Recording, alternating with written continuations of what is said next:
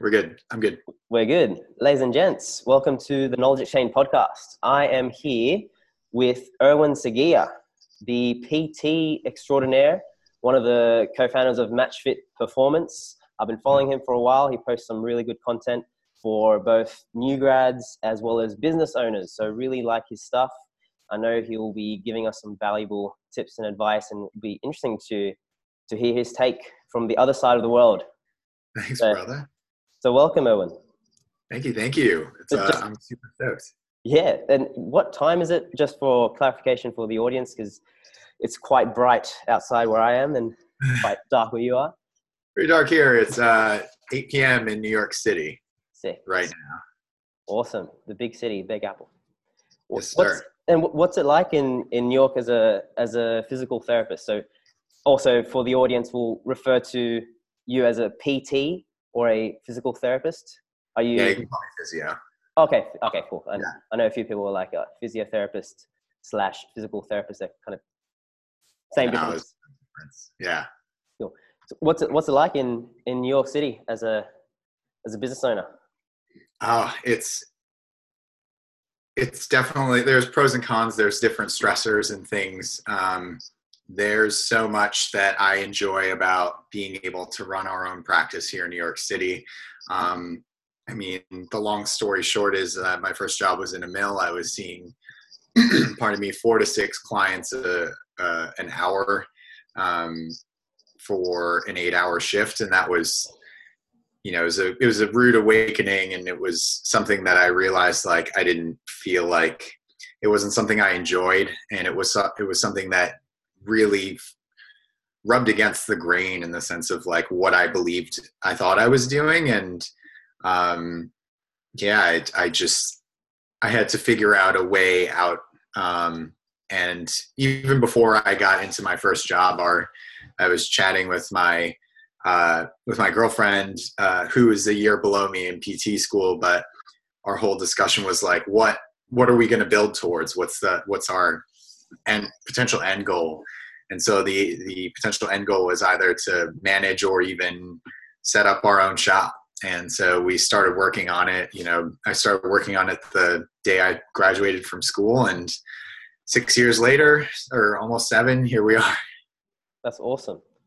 So you were kind of stuck in a cycle of churn in, churn out with clients, patients. You sound like you didn't really have much say in the way the business was run or how you were practicing back then. Was that?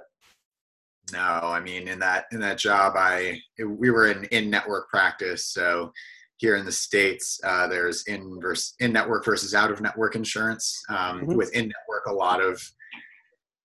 lot of everything basically gets taken care of by the insurance company, and you only pay a small fee, which is called your copay, versus out of network, which can be covered by insurance, but only after a certain amount is met, which is a deductible. And so in network, outside of my control, my company basically negotiated the per patient reimbursement rate.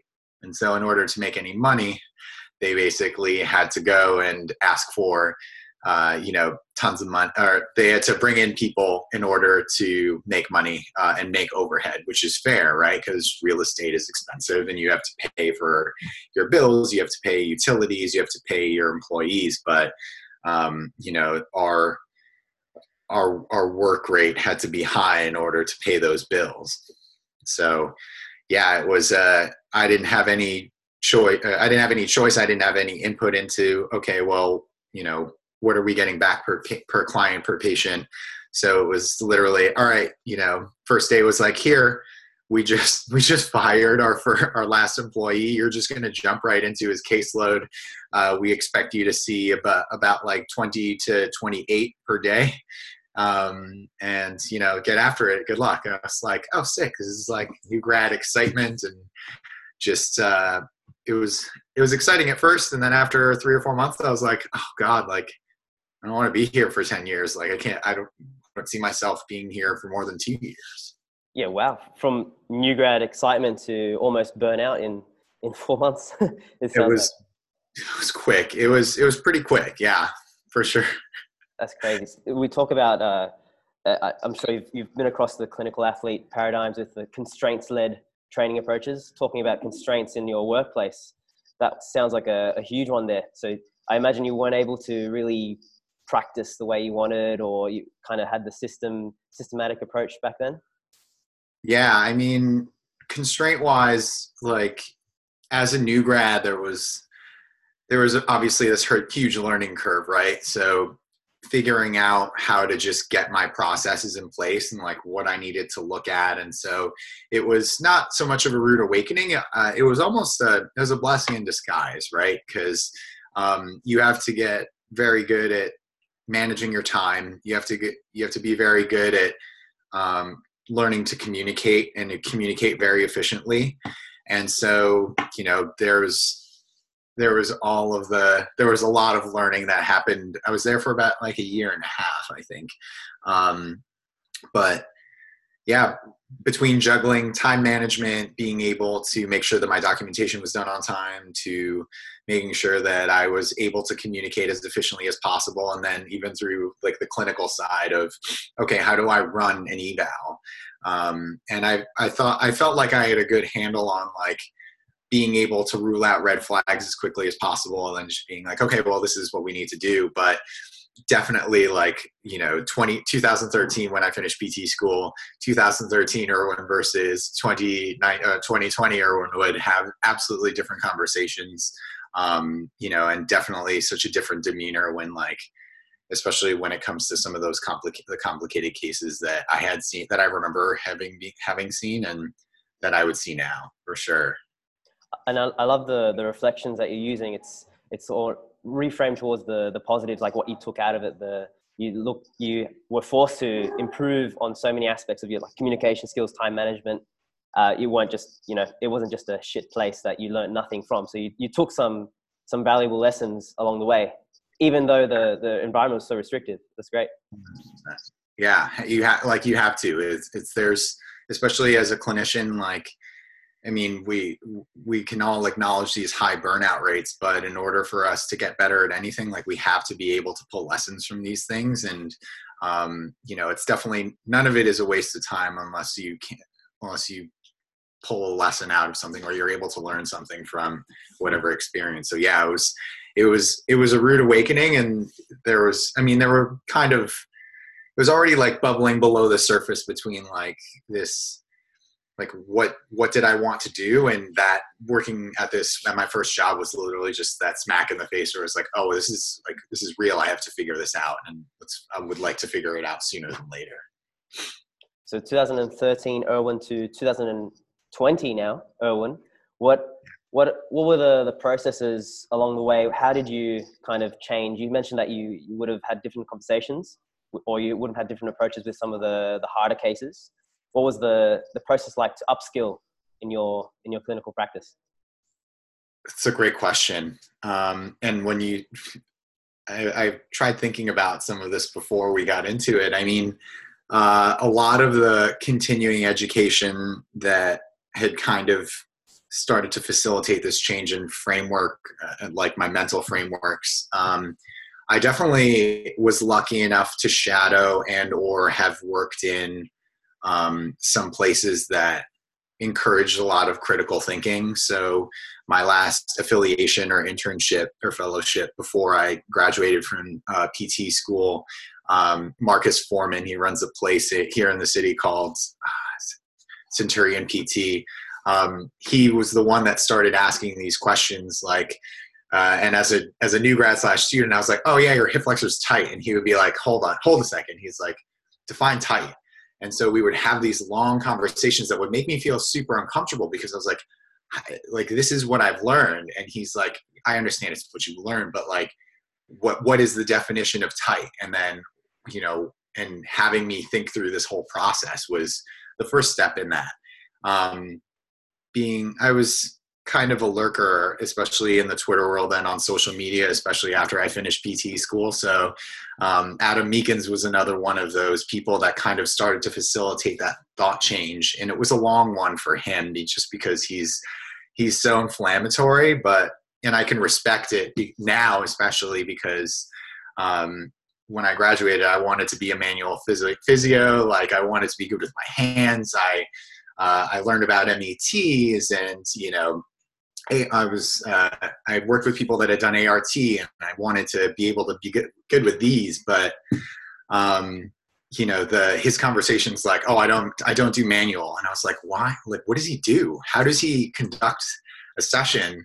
And over the course of I think after when I graduated in 2013 to like over 3 years, so maybe 16, 17, I was learning how to apply exercise much more efficiently. A notable fact about our program is that they at NYU, I graduated from NYU.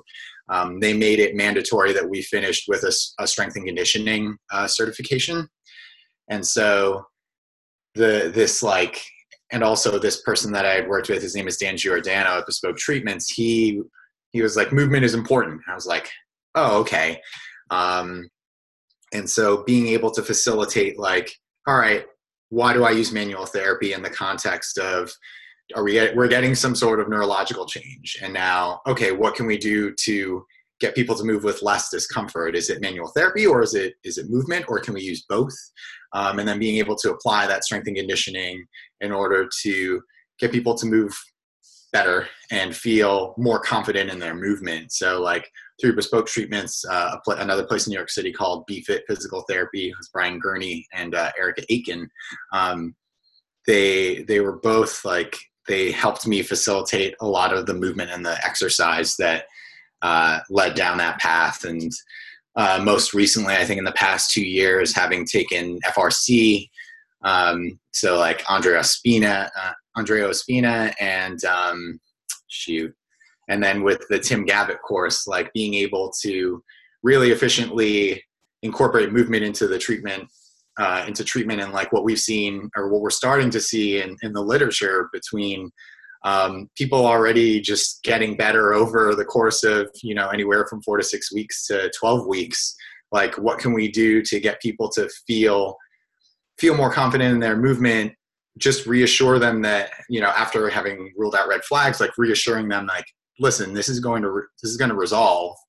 What can we do to get you closer to whatever activity that you're doing? So in our case, we work with a lot of higher level athletes. So it's like, if you're looking to deadlift, if you're looking to squat, what can we do? Like, in clinical athlete, like, what can we do to scale you down, but you can still continue to train and not miss out on any gains, or like we don't have any severe drop off in your training load. Love it. And so you reframe it in terms of their functional capacity. I love the capacity kind of paradigm that FRC uses. It's like, if the load exceeds your tissue capacity, you're more likely to be injured. So you can use that in a way to frame the importance of just general movement, mm-hmm. and kind of facilitating that process as the natural history occurs.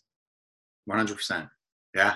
And you were showing some examples with your placements as well as your courses on how to do that. So it wasn't like you were left in the dark. You were helped, kind of supported and guided through that process with a few mentors, it sounds like.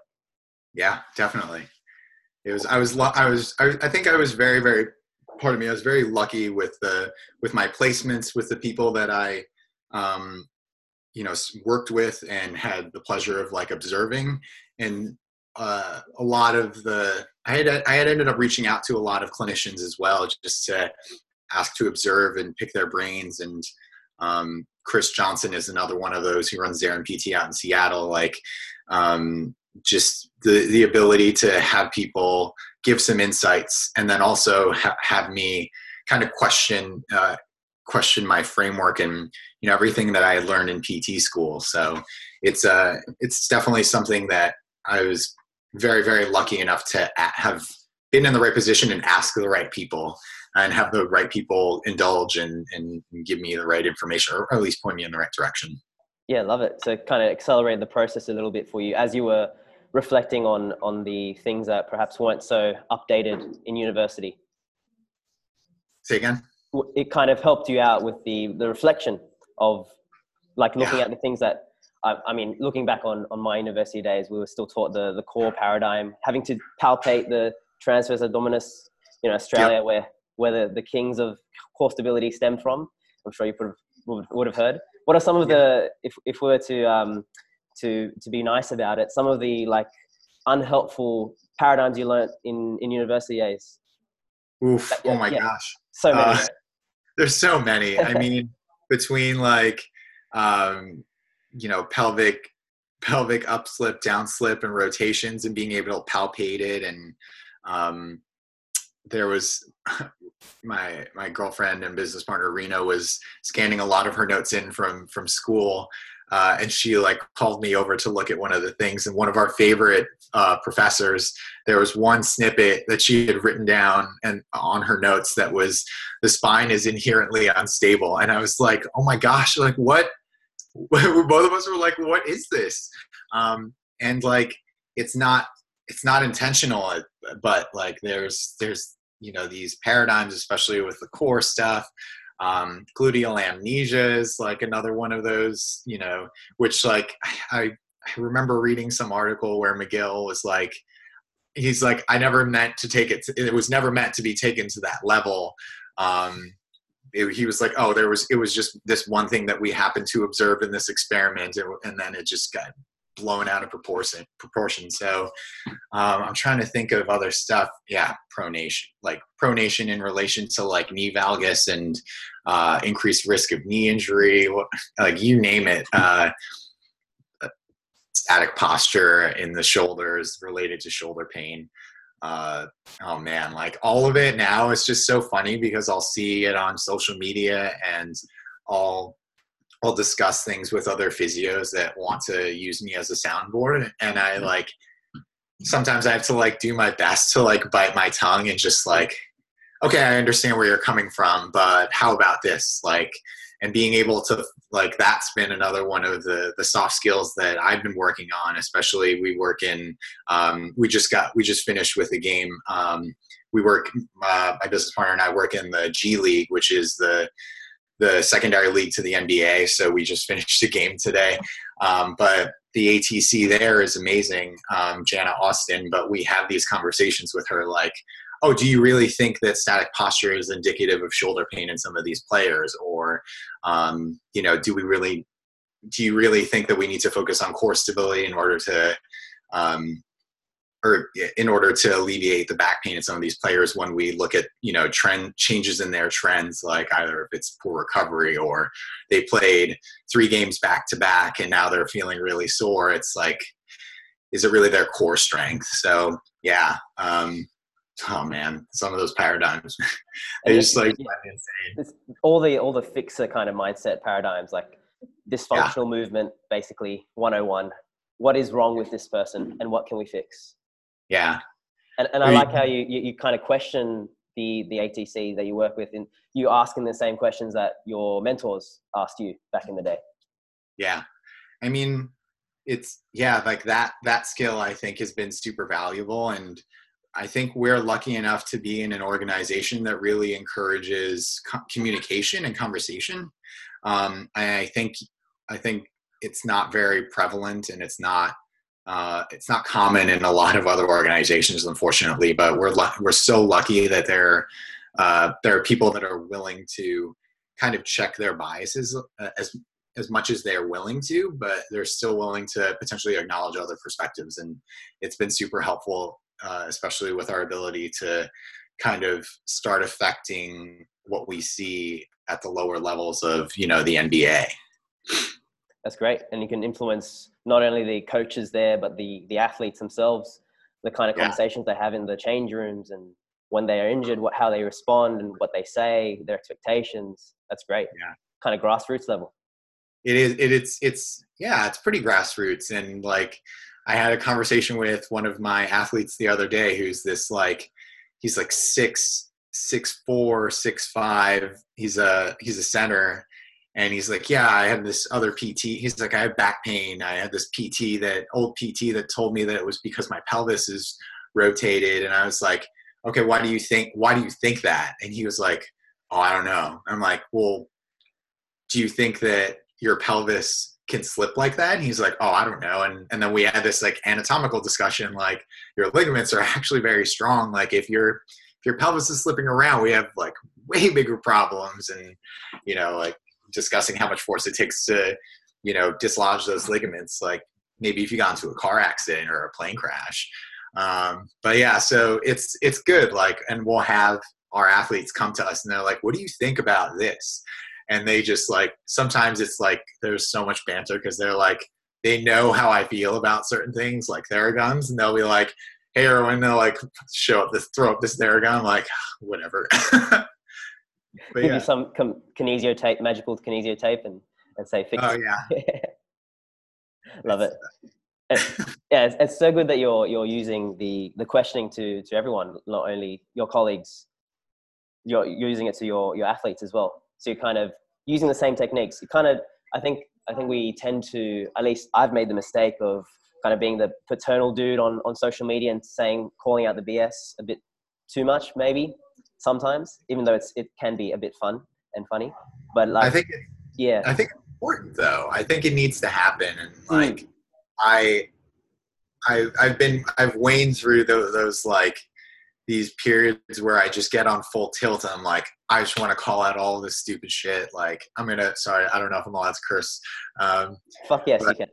Yeah, hell yeah. So yeah, it's, like between making memes and I don't feel I'm not super creative in that sense, but like between making memes or even just like stuff we've seen with Brent Brookbush, like I've been blocked by Brent Brookbush because I called him out on, stupid crap. But it's important. I think we need to call it out, and I wax and wane between these, like, how is it worth my energy to like really go after this person? And is this person even really willing to entertain a conversation? I was listening to a podcast with Zach Gabor and Shante Caulfield, where they were discussing like, oh, well, why don't you, directly reach out to those people? And like, even if they don't respond, like, you at least tried to make an effort to make that conversation. But I know in the Facebook groups that we're in, it's like some of these people take it too seriously. And it's, I'd like to say that there's probably, like, there's only so much you can do when you put out some of that material. And if you, like, even if it's with the best intent, like some people might take it too personally and it's not something that you can control necessarily.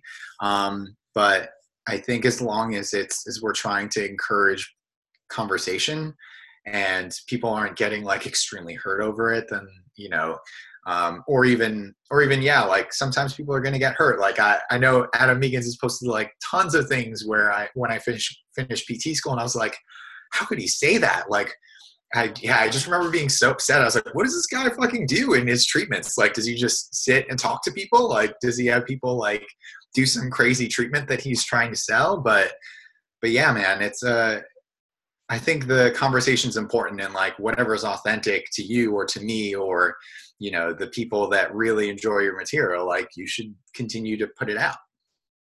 That's great. And I think it's important that we don't create these kind of camps that we suddenly have an in-group and an out-group. Instead, we kind of work for a common goal of helping people, right?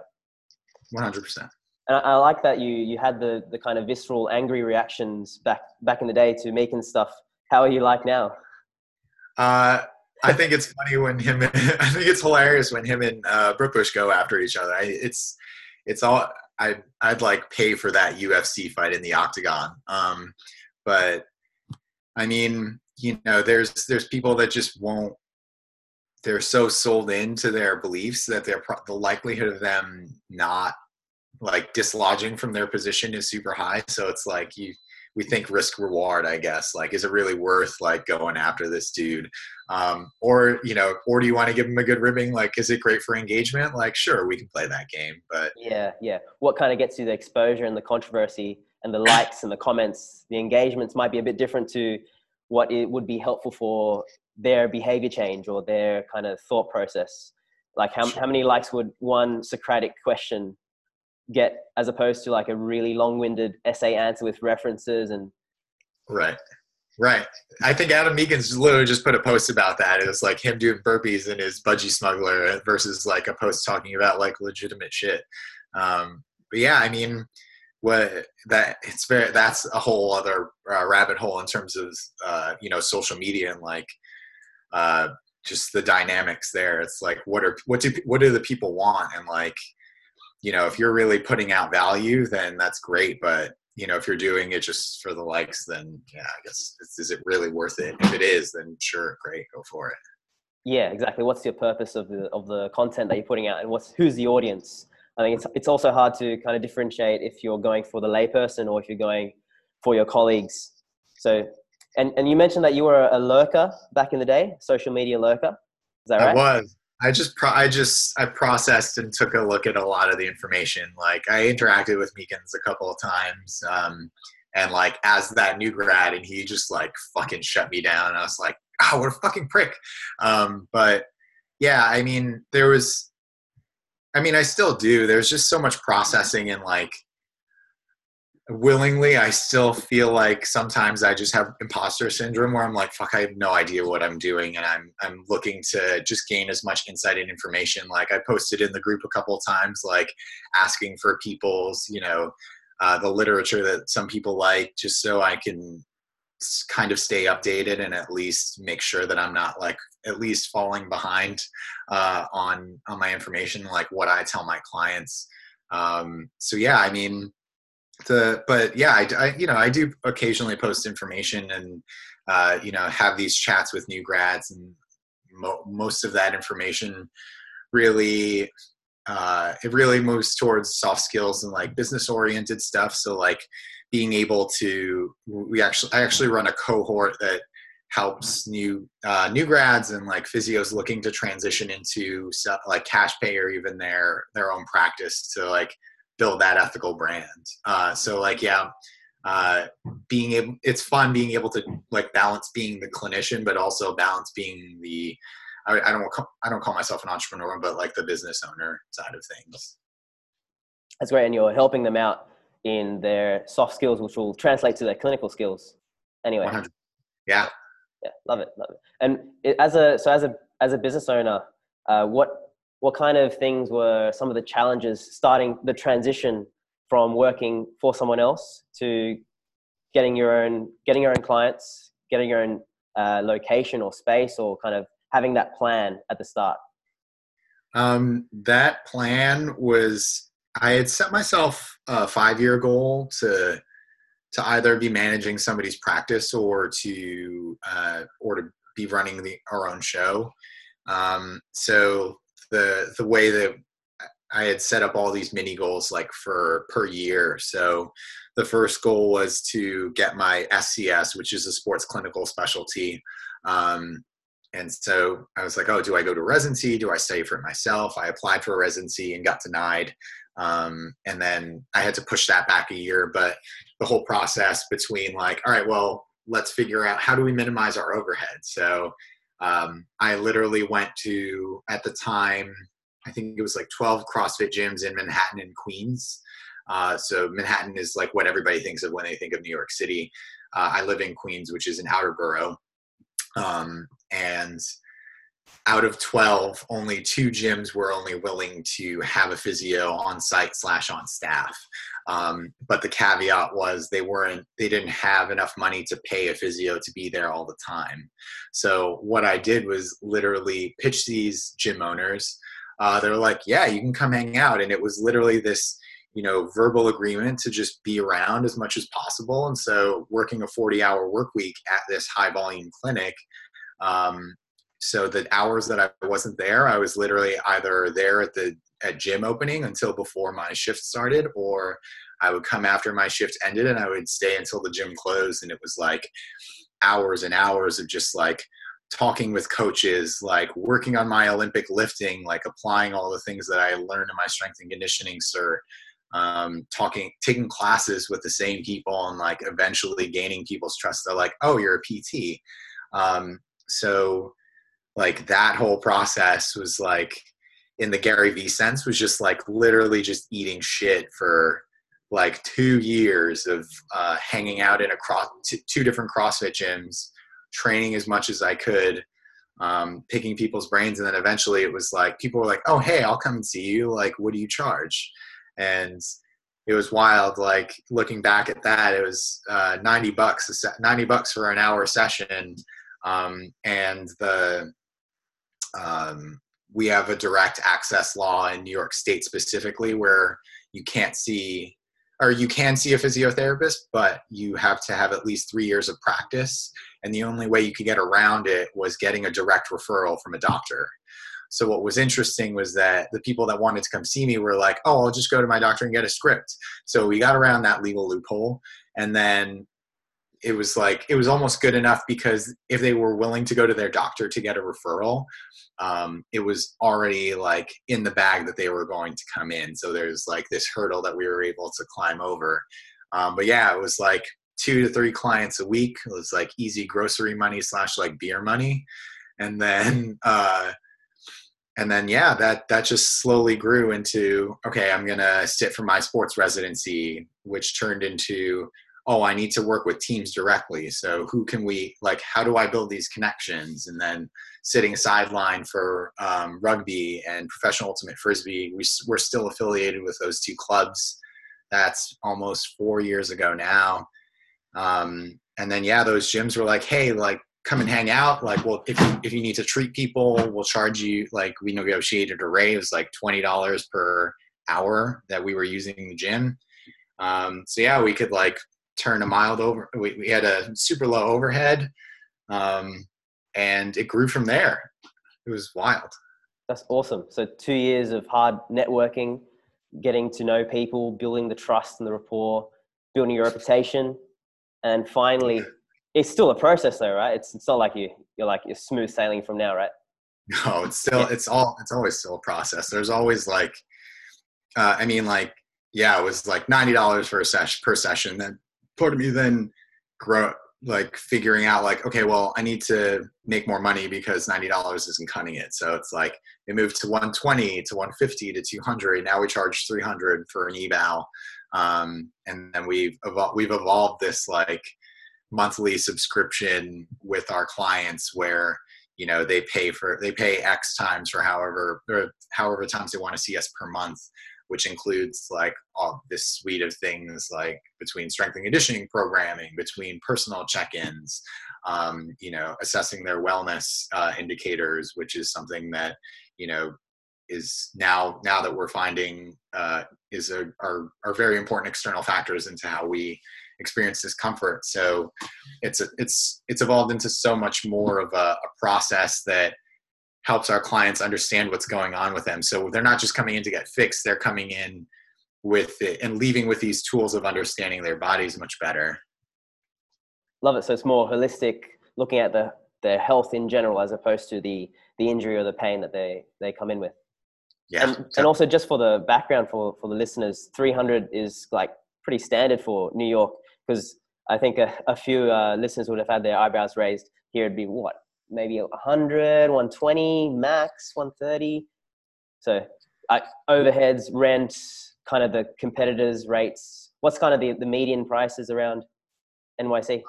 I've seen anywhere from like 150 to like 350. The highest I've seen that like the PTs that I've interacted with and observed with is he charges 500 a session.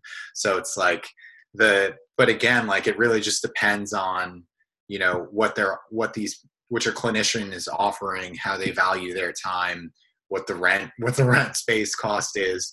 But yeah, I'd say 300 is probably the median. Like average, probably it's higher than the median. I'd probably say the average is anywhere from like 180 to 225. Awesome. And that's for an hour plus all the outside programming or correspondence. For us, it's evals are about an hour and a half. I think we're undercharging 100%. But yeah, most of it is usually an hour plus. Like it's usually, yeah, the hour and sometimes home exercises or even programming. But it depends on the clinician. Makes sense. And in terms of the kind of dilemma that I see, and a few debates on, I'm not sure if you've come across the elephant in the room, the overdiagnosis, over medication kind of research coming out now. As a business owner who's well aware of the evidence in the research and keeps on top of building and empowering their clients, how do you as a business owner kind of have that the win for the business to make sure that you have a roof over your head and you've got ongoing kind of profit to keep you going and keep the business running while still maintaining the ethics and your morals as a person who doesn't, just make everyone come in every week for the rest of their life. Yeah, I mean, that's a conversation we have with a lot of our potential clients on the first call. It's trying to delineate ourselves from the traditional physical therapy practice, and the tiers that we offer are usually dependent on what that person in front of us is really presenting with. So, we really champion ourselves on transparency and just being upfront. And so when somebody comes to us, for example, maybe a CrossFitter that's dealing with a shoulder injury, maybe they have a high gym maturity. So is it really important for this person to come in 4 times a month or once a week? Probably not. But if it's a person that's a CrossFitter, that's, the same CrossFitter with a shoulder injury that has a hard time getting really motivated. Okay, well, maybe you need to come in once a week so that we can stay on top of it. Do you want accountability? And those are some questions that we'll ask on those intake calls, like, how or what we'll discern from that history, from our history taking. It's like, I have a woman that I'm seeing right now for some shoulder discomfort. She was diagnosed through imaging with a labral tear and a 50% rotator cuff tear. And so she's like, oh, I'm a dancer. I used to like to lift a lot. I want to get back to the gym. I showed her exactly what I was going to put on her programming. I was like, there might be these variations, but it's going to be literally this. And she was like, okay, this is really, really simple. But on that conversation, on that first conversation, she told me that she hadn't been in the gym in 6 months. So I was like, listen, maybe what we can do is we can start with 2 times a month. So once every other week. But if you're really comfortable, then I'm okay with you once a month, but it's really in your hands. And so really putting the ball in our client's court and making sure that they understand that on the first call is ethics wise is just so important to us, because we'll have people that come in, they're like, oh, fix me. And I try to squash the conversation right there. I'm like, I'm not fixing you. Your body is going to resolve. As long as we're ruling out red flags, obviously, everything's going to resolve. What are we going to do to help build up your resilience? And so, yeah, it's trying to get this fix me mentality, I'm broken mentality out, versus, oh, well, I can build up to this. I'm going to climb this mountain and get back to where I was. And then being able to have that foresight and say, hey, it might take this amount of time. It might take longer, but the thing is, you need to be consistent. And so, yeah, that's how we kind of get around a lot of or not get around it, but at least address the ethics. Because I have had unsuccessful clients where they expect to be fixed, and they're like, oh, well, I don't want to come in, I want to come in 2 times a week. I'm like, no, it's not how this works. Having that conversation and saying the work is in your hands. I only see you if I see you once a week for 4 weeks, that's less than 2.3% of your week. So there's so much stuff that you need to take care of, that you need to address on your own, that I can help you through, I can coach you through. But yeah, accountability is so important. Love it. And you go through that from the start. I think many of us probably don't have as much time in their evaluation, as that's another kind of constraint. But you have that first call before they even come in. Is that how it works? Yeah. Sometimes we'll just have that first call if people want to get a feel of what we're about. And it's not just a feeler for them to understand us. It's also for us to potentially figure out any yellow flags. So if somebody's like, oh, I've seen X amount of providers and this and that, sometimes they end up being our ideal client. But there are things that people will say where it'll tip us off to be like, we can try this. I can't guarantee anything. And addressing that certainty is another thing that's important in our profession too. So we can almost kind of sort out people that might not succeed with us. But but yeah, the being able to sort through that is huge. But yeah, so we'll have that phone call. Or sometimes people just want to set up the eval right then and there. So we usually have people block out 2 hours, and I like to just let people talk. So yeah, we end up running through the 2 hours, just going through medical history, assessing their movement, doing whatever, or assessing whatever functions that they're interested in doing, so that we can modify and properly program for whatever they need. That's awesome. I'm sure there's a lot of valuable takeaways from that part, because we get a lot of kind of issues with the kind of 30-minute appointments. In some cases, 20-minute appointments. I've heard it's quite crazy, but like having that time and giving that person the time to have a thorough evaluation, so thorough assessment, and then finding out where they've come from, finding out where they want to be, that goal setting process, that shit takes time. And being honest up front, like it's all in your court. We are the coaches as opposed to the fixers. Yeah. And asking them asking them how much accountability they want, or how much support they need as well. Yeah. That's huge. Thanks. Yeah. I mean, like, it's funny just because like I think we can do it in shorter than 2 hours, but I always feel rushed. And even after like an hour, even after 90 minutes, I'm like, I feel like I'm rushing this person out the door, because it, like, for myself personally, like, it just takes so much energy to listen and process and like understand a lot of, whatever factors that these people are dealing with in their heads, or even like their thoughts and beliefs between like prior healthcare providers, and like obviously we've heard everything, right? Or even their own internal beliefs as to what's contributing to it, and how do I, like, starting to formulate my strategy of attack, like how do we address this? Like, oh yeah, it was because I work at a desk and I wasn't sitting right, or I slept wrong. Like, how do you sleep? How does one sleep wrong? But yeah, so that, I think being able to just listen, and even motivationally interviewing, and just like kind of figuring out the right questions to ask makes that even, like, even if you do have 30 minutes, there's always some sort of snippet, or even just like if you're paying attention through the session, like people will say things that you're like, oh shit, like that makes sense. Like, let's check this rabbit hole out. Awesome. And you're giving them that time. And yeah, you're right. It does take a lot of energy as well through that. So yeah, I can imagine in some situations, if you had the shorter appointments, you'd have like no time for note taking, no time to reset and get ready for the next person coming along. That's awesome, man. I love it. Yeah. So a couple of questions to round off the talk. I know, respecting your time there. What were, if you could turn back time, what were some of the things that you would tell? Let's not go 2013, because we'll be nice. We'll go 2014, Erwin. If you could turn back time, what are some of the words of advice that you would give to 2014, Erwin? Oof. Patience. Long game. Play the long game.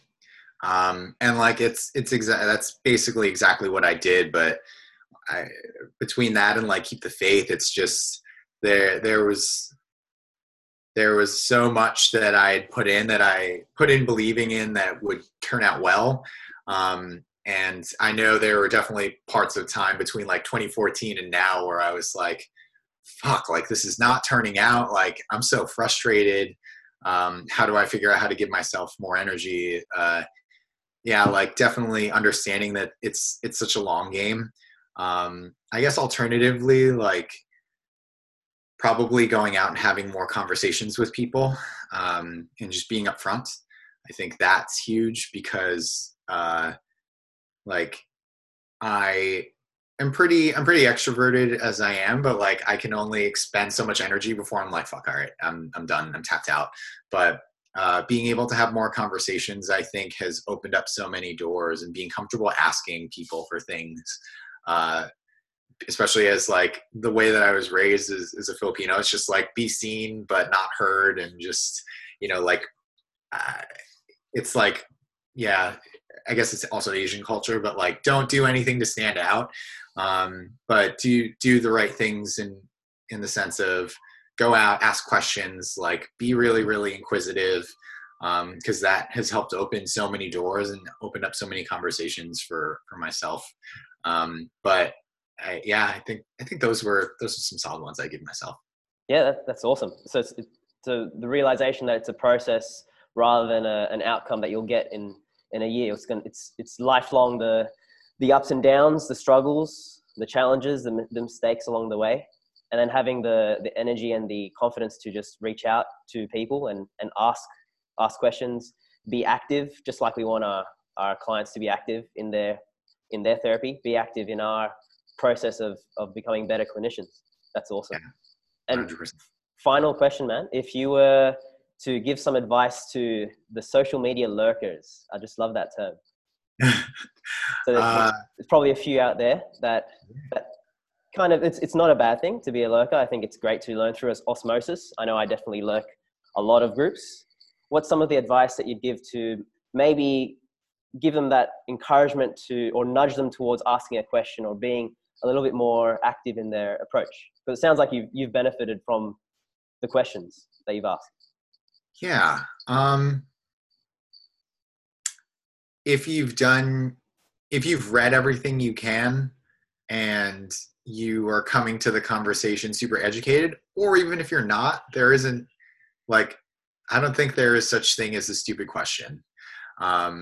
So, you know, I'm more inclined to think, I'm inclined to believe that a lot of us, a lot of the clinicians that are posting this material are really, really keen on answering questions and being as helpful as possible. So if there's something you don't get, or if there's something that you really want to ask, like, just ask. And it's probably better done in a DM than posting in a comment, because it's easy for some comments to just be glossed over. So if there's something, if you are lurking and you don't get something, or you just really want to have a conversation, like, just reach out and ask. The worst thing that happens is you get ignored, which is, like, I think that's worst case scenario, honestly. And even then, the follow-up is magic. So making sure that you follow up and, you know, open up that conversation, because the more that we communicate, the more that we communicate, the better we make ourselves. Love it. Staying active and reaching out and not being afraid to DM people. I think the beauty of social media is we can DM whoever we want. Whether or not they reply is another story, but at least we can make the effort and praise them for the work that they do, and then just see see where they can guide us. Kind of free mentorship in a way. Yeah. Love it, man. So we've been through a lot, and I really, really like this conversation. I think it's valuable for the new grads out there, as well as the people that are probably thinking about their long-term game. I know that a lot of people are perhaps thinking about what's the next stage. Like, where do I want to take this business-wise or clinician-wise, even research-wise? There's so many avenues in this day and age. So really like the advice and tips and conversation that we've had, Erwin. And any final words, man, for all the listeners in Sydney? Oh man, I need to get out to Oz. Yeah, man. I know so many people out there. Some advice.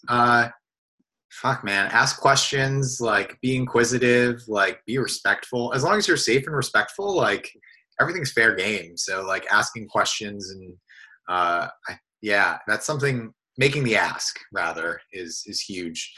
For people that are looking to start their own business, like, just start.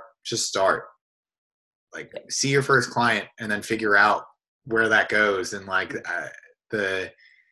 there's so much that people have ideas on and they just never execute on them. All of these things are very Gary Vee-esque, but, like, just fucking do it. You'll find out very quickly whether or not you like it or not. And it's better that you try it and you're like, fuck, I don't want to own my own business, versus, like, 15 years later, like, I should start my own business. And even then, it's still never too late. So just fucking do it. Love it, man. And if people want to reach out to you, where can they find you? Erwin Seguia PT on Instagram. My practice name is MatchFit Performance.